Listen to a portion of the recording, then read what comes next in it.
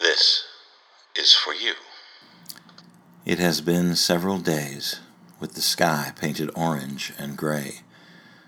The sun pretends to appear, but cannot. The sepia color that paints the city does not leave it. The heat has decreased, so much so that the walls, the floor, the house have cooled down. It seems like it's going to rain, that there's water nested in those ochre clouds. But it is nothing more than the fire that has been annihilating the perennial beauty of what helps us breathe. The mountains are no longer green, but orange. They burn with the treachery of anger.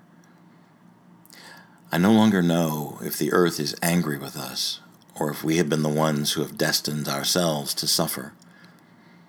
Whatever it may have been, the sky does not smile. The sun does not appear. The light seems to be warning of a sad autumn to come, one so lacking in light that, probably, it turns us into wandering bodies without another purpose than wandering aimlessly, without a goal to achieve.